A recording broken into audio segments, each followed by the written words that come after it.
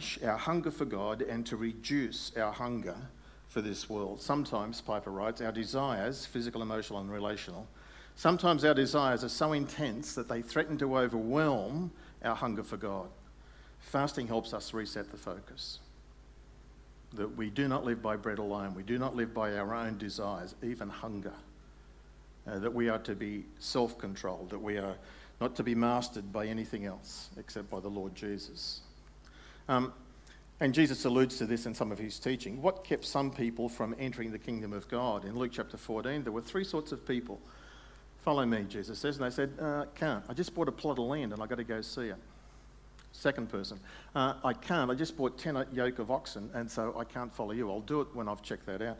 And the third one, which sounds far more legitimate to us, is I've just gotten married and so I can't leave. I can't come and follow you.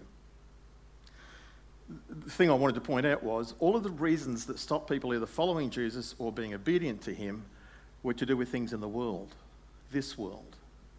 And it's the things of this world that get us off track in our relationship with God. God made this world, made us to be in this world, but now because of the fall, because of sin, we are easily distracted and deceived into placing all of these desires that we have above God. And so they become idols for us. Why do you fast? To nourish our hunger for God and to reduce our hunger for this world. They're not evil things that we are desiring, perhaps, most of the time. But when we fast, when we say no to food or to the other things you're giving up, then you are setting aside your physical desire so you can seek God in prayer and desire his blessings, closeness to him and his empowering of you and pleasing him.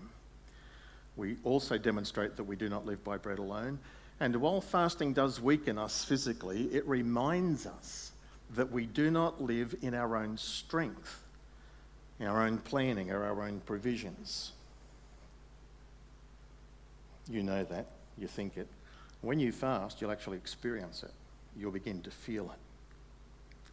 I've been enjoying, I read one of the Puritans recently, and they said, every part of our life can be used to direct our minds and thoughts to biblical truth, to spiritual truth, our relationship with God. And this Puritan wrote, and he said, when you get up in the morning and you get dressed and you're putting on your nice clothes and admiring yourself, and we dress sometimes to impress, don't we? Not always, sometimes. The Puritan says, why do you dress? Why do we have to wear clothes? Answer, because of the fall. Adam and Eve, when they were made, they didn't have clothes. We wear clothes because we're sinners. We wear clothes because we live in a fallen world. So when you get up in the morning and you get dressed and you're putting your clothes on, let that remind you, I'm a fallen creature living in a fallen world. And just as I need to cover my naked body, so the blood of Jesus needs to cover me for all of my sin. Use that as a spiritual springboard into your meditations and prayer life with God. So why should we fast? Well, for those spiritual purposes and reasons. You should have an aim or an objective for doing it. I'm doing this for this reason. And here are 5 or 6 of them, just rapid fire. I don't want to expand all of them. We can fast to humble ourselves. And God promises us that if we humble ourselves, then he will exalt us. But the proud, he will abase. So you can humble yourself before God and he will exalt you. He will lift you closer to him, if you like. So certainly to draw closer to God. James says, if you draw closer to him, he'll draw closer to you. We fast and it'll increase our spiritual receptivity or understanding of God's word. It's linked several times in the scriptures that where a person is fasting, then their eyes are open and they either receive more biblical revelation, truth and insight into what God is doing, or they come to a greater understanding of God's purposes. Acts 10:27 and so on. Even Moses, when he's on the mountain, received the 10 Commandments after 40 days of fasting. So the fasting led to the reception of biblical insight, biblical truth. And that can be, and that is the experience that many have had. We fast to find out what God's will is, to receive directions for him. That's what Ezra does in chapter 8. There's a wonderful story in Genesis 24 of Abraham had a servant and he had a son, Isaac. And Abraham wanted a wife for Isaac, and back in those days, fathers arranged marriages. And so he sent his servant back home to Nahor, thousands of kilometres away, to find someone from a family-related person to come and be the wife of Isaac. He didn't want to marry outside amongst the Canaanites or anything like that. The servant goes, in Genesis 24 it says, when he gets to the place, he kneels down with his camels and he prays. He fasts and he prays and he says to God, A, B, C, D. You can read the story, I won't spoil it for you. And God answers and provides for him. The scripture links praying and fasting and receiving God's direction. So that's why we fast. Maybe that's what you need in your life. The Bible, Isaiah 58, talks about seeking healing, or in fact, more generally, seeking God's intervention for something. Whether it's to change a crisis, whether it's protection against an invasion, like a nation in olden times, or whether it's to solve some sort of difficulty or problem, people will fast. And it means they're trying to say to God, communicate and demonstrate to God that they're very serious about this. They're even prepared to give up food in order to be heard on high.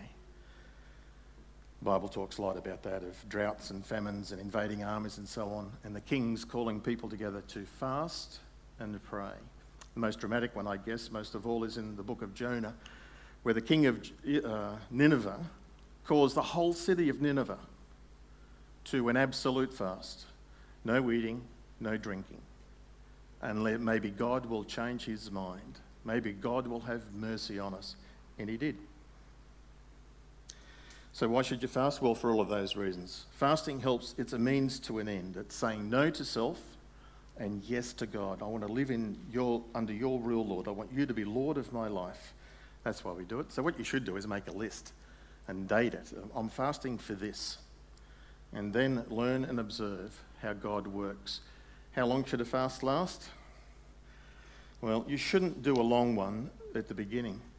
Years ago, I don't know if they still do it, but World Vision used to have a 40-hour famine. So it's like a weekend. The Bible does talk about Jesus and Moses and Elijah going on a 40-day fast. But they're exceptional.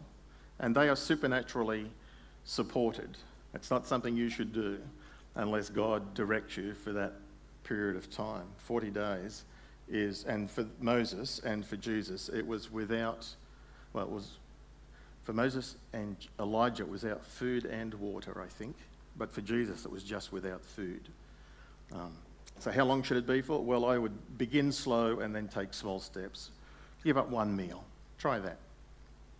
Whatever meal it is you want to give up. Give up lunch. Have breakfast and dinner that day, but devote your lunch hour to seeking God's face for these purposes. Then make it 2 meals, and then make it 3 meals, and then suddenly it's a day. And that's the normal fast, a day. Just giving up food, not giving up drinking water. And then you seek the Lord and see if he wants you to go any further or for longer, bearing in mind what Jesus said. When you fast, do it not obviously, secretly, and your Father who is seeing what you are doing, he will reward you. Fasting will have some spiritual benefit to you. Don't think in terms of manipulation that, okay, God, I'm giving up food, now you have to give me the Mercedes. Doesn't work like that, because then you're not doing it correctly, you're not doing it with the right motives. So how long should you fast? Well, like I said, begin slow and then build from there. The length of time is not the important thing. The important thing is seeking God's face. Nearly finished. How do we fast? Well, I think what you should do here, what I'm trying to say is pray. Lord, is this a discipline that I'm to incorporate into my life? Are my motives right? Why am I doing this? What are my spiritual objectives? What am I trying to achieve through this? And am I positive about it? Do I believe that by fasting and devoting my time to seek God's face, that he will do what he promises? John says to us, this is the confidence we have in approaching God, that if we ask anything according to his will, and fasting is his will, if we ask anything according to his will, then he hears us. And if we know that he hears us, then we can be confident, then we know that we have the petitions that we have desired of him. It's not open to manipulation or anything like that. It's about sincerity of heart, of seeking our Heavenly Father and saying, Lord, what do you want to do in this situation? So be led by the Spirit Make sure your motives are right, have your spiritual objectives, and have this positive expectation. Jesus, you said, if I fast and do it properly, my Heavenly Father will reward me. That doesn't mean I'll get what I want. What that means is he'll reward me how he sees best. Drawing closer, having a closer, stronger relationship. How should you conclude a fast? The first meal of the day is in fact called break fast. It's the meal that was to break the fast. I think you should break a fast very gently and very slowly. Don't eat greasy, fatty stuff. Follow it with a light meal. Self-control is the issue. Depending on how long you've been fasting for, if you went on those 40-hour famines, then you would know that after a certain number of hours, halfway in, your hunger pangs would decrease and you get used to not eating. Same thing happens if you go for 2 or 3 days. At about that point, your hunger really goes down. But when you break your fast and you have something to eat, then your hunger returns. And you can make the mistake of eating what you were normally eating before, but what's your stomach done while you've been fasting? It shrinks. And so what you need to do is not the normal thing. You need to eat smaller meals and then slowly reintroduce yourself to your normal diet. So recover sensibly from it, and if necessary, check with your doctor. Fasting is primarily all about seeking God. TWTL are my initials that I use in my journal for time with the Lord. Isaiah 58 is a whole chapter on fasting, and it ends with 2 verses that talk about the Sabbath, resting and being alone with God, dwelling in his presence. There's a man by the name of Derek Prince, and his observation, and I agree with him. I have observed this in my life, not just my own life personally, I have there, but I've observed it in other people's lives. Derek Prince says in Leviticus 26 that when God sent Israel into the promised land, he commanded them to work for 6 years, and on the 7th year, not work. Let the land lie fallow. Let the land rest. It was a Sabbath every 7 years. The Jews never did it, so God took them out, and for every 7th year that they never observed that year, they were out of the land. It came to a total of 70 years, hence the exile. Derek Prince says God still does the same thing in our lives. We are so busy and so active, he says, even for God. We're too busy even to have time with him, that we don't listen to what God is saying to us. Well, it'll say things like, and he may have already said it to you today, I have some things that I want to tell you. Take some time, get away, and listen. God wants to talk to you. And if we ignore it, if we say no, well then God will say, all right, you're going to spend a week, a month or whatever in hospital. You're going to be on your back for a period of time, and then you'll have time to listen. I have observed that. So if you're not well and if you're laid up, ask the question, God, why is this happening? Are you trying to tell me something? Don't go the other way. You're in hospital and you're sick because you've been ignoring God, and you need to listen to him. Don't judge other people. Just listen for yourself. It's like naughty children. Are all children naughty? You shouldn't say so publicly, should you? All of my grandchildren are naughty. Even Franklin, who's only 10 weeks old. Marnie, my 3-year-old granddaughter, they've just started putting her in, what do they call this? The time-out zone. You know, she misbehaves, does something wrong, and they take her to the other end of the house, and there's a chair, and she's got to sit in it, like for about 30 seconds. It's not long, but for her, it's excluded from everybody, and she hates it. But it's a teaching opportunity then for mum and dad. They go down, they pick her up, she's crying, they hug her and love her, and then they say, do you know why we did that? And then they get to tell her. So she gets to be taught and trained and disciplined. God does that with us. Not going to listen? Time out. Do you know why I did that? For these reasons. Now listen. That's what fasting can help us to do, to stop and listen to what God is saying. That's why it's so important. To relax, to rest, to wait in God's presence, and not to be distracted by physical desires, hunger, or by food. So, let me finish by saying this. Do you fast? A dozen or so of you do. And about a dozen or so of you have never fasted. Should you? Well, what do you think the Bible teaches? What does Jesus expect? What do you think about it? Why don't you try it? Why don't you talk to God about it? But when you do it, don't do it obviously. Do it secretly. And your Heavenly Father, who sees you making the effort, will reward you. Experience his blessing in your life. Let's pray together. Thank you, Heavenly Father, for this spiritual discipline where we can, by accessing it, draw closer to you and then receive your blessing, your rewards in our life. Lord, teach us more personally about it.